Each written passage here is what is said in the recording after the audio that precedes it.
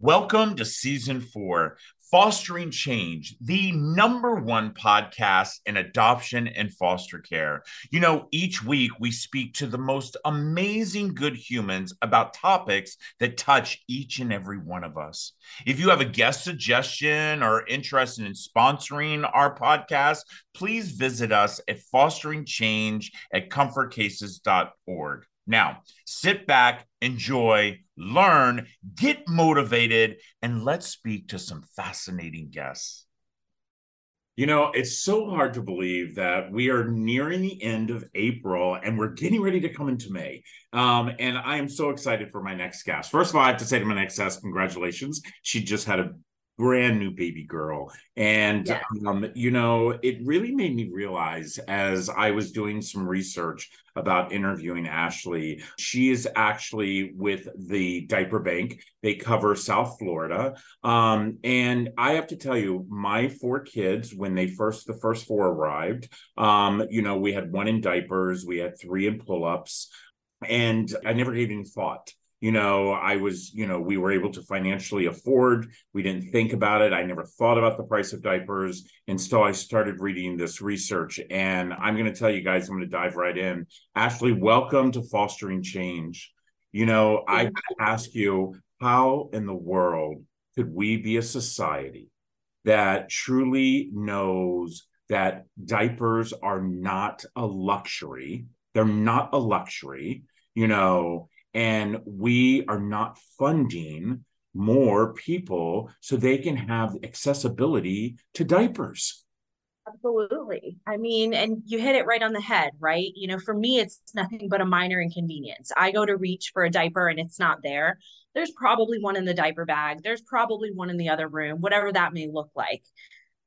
But for most, it's not that way. And 1 in 3 American families can't afford to purchase diapers. 1 in 3 That's crazy. American families. And there are zero government assisted programs that allocate funds specifically for diapers. They're considered a luxury or they're considered an unallowable expense. And it's tough.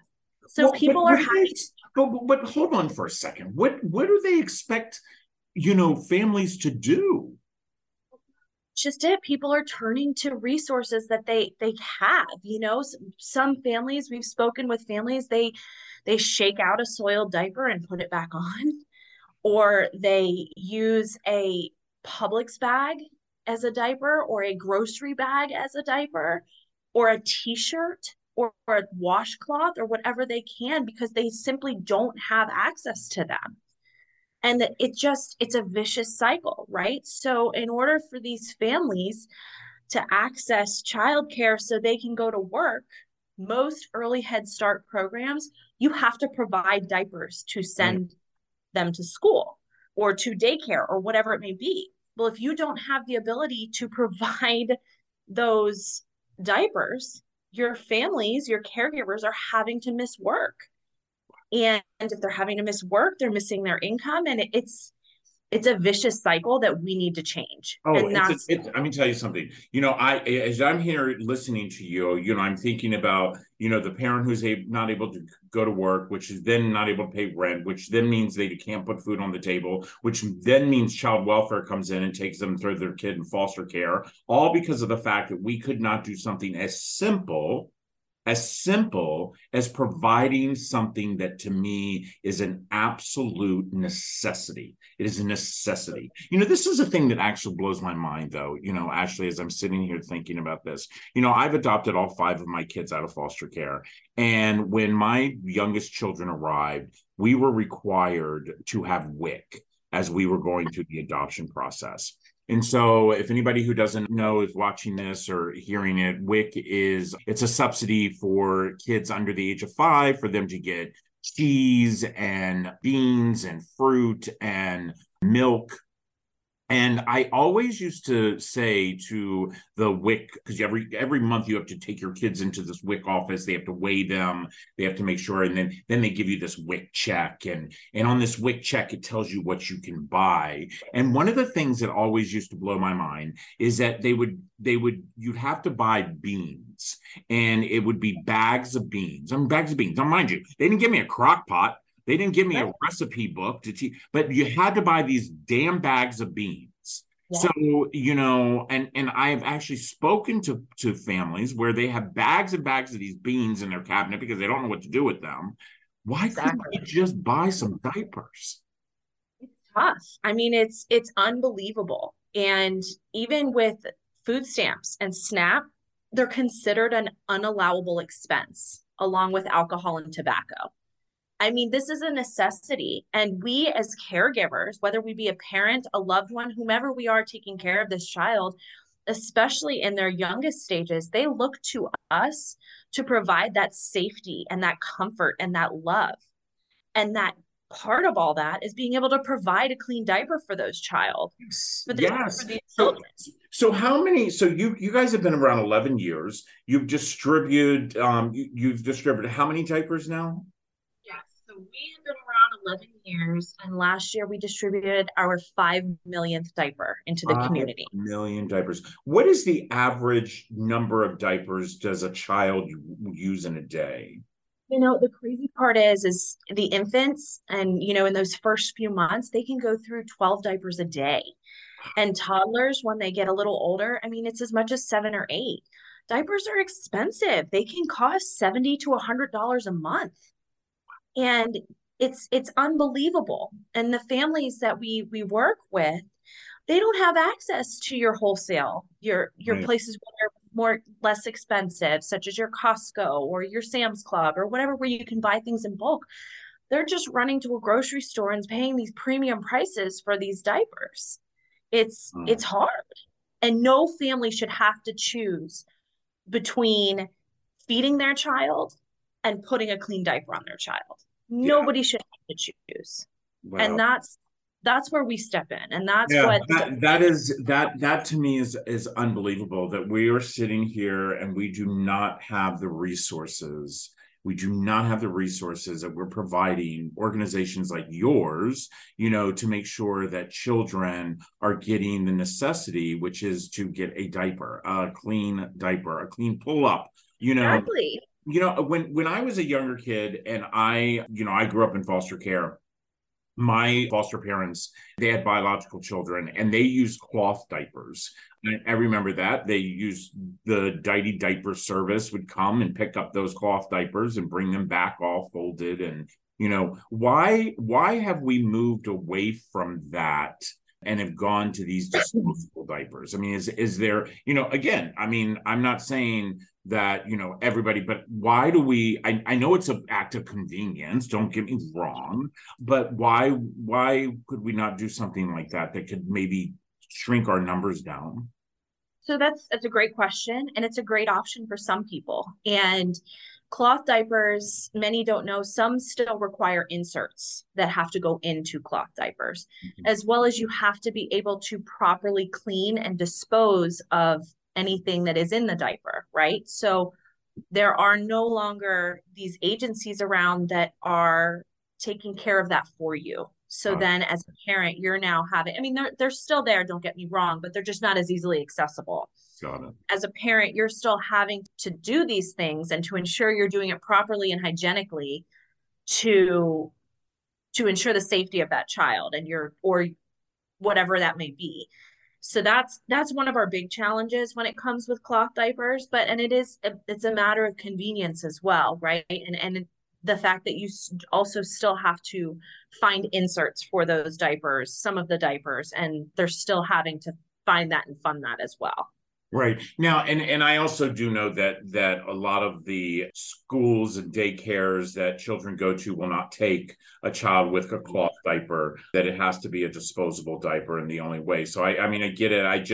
It just to me, I'm telling you, Ashley, to me, this is something that we can solve. This is a problem that we can solve. Listen up, everybody.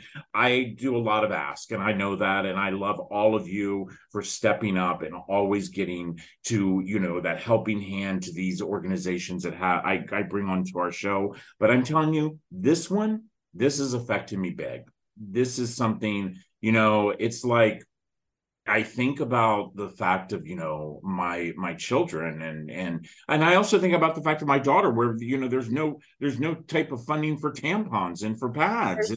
There's which not. is again, it is not a luxury. It is It's not a not. luxury. And that's what people need to start to realize. And if you're able to go to that overpriced coffee shop, and by the way, listeners, I know you visit it. I know you visit that coffee shop.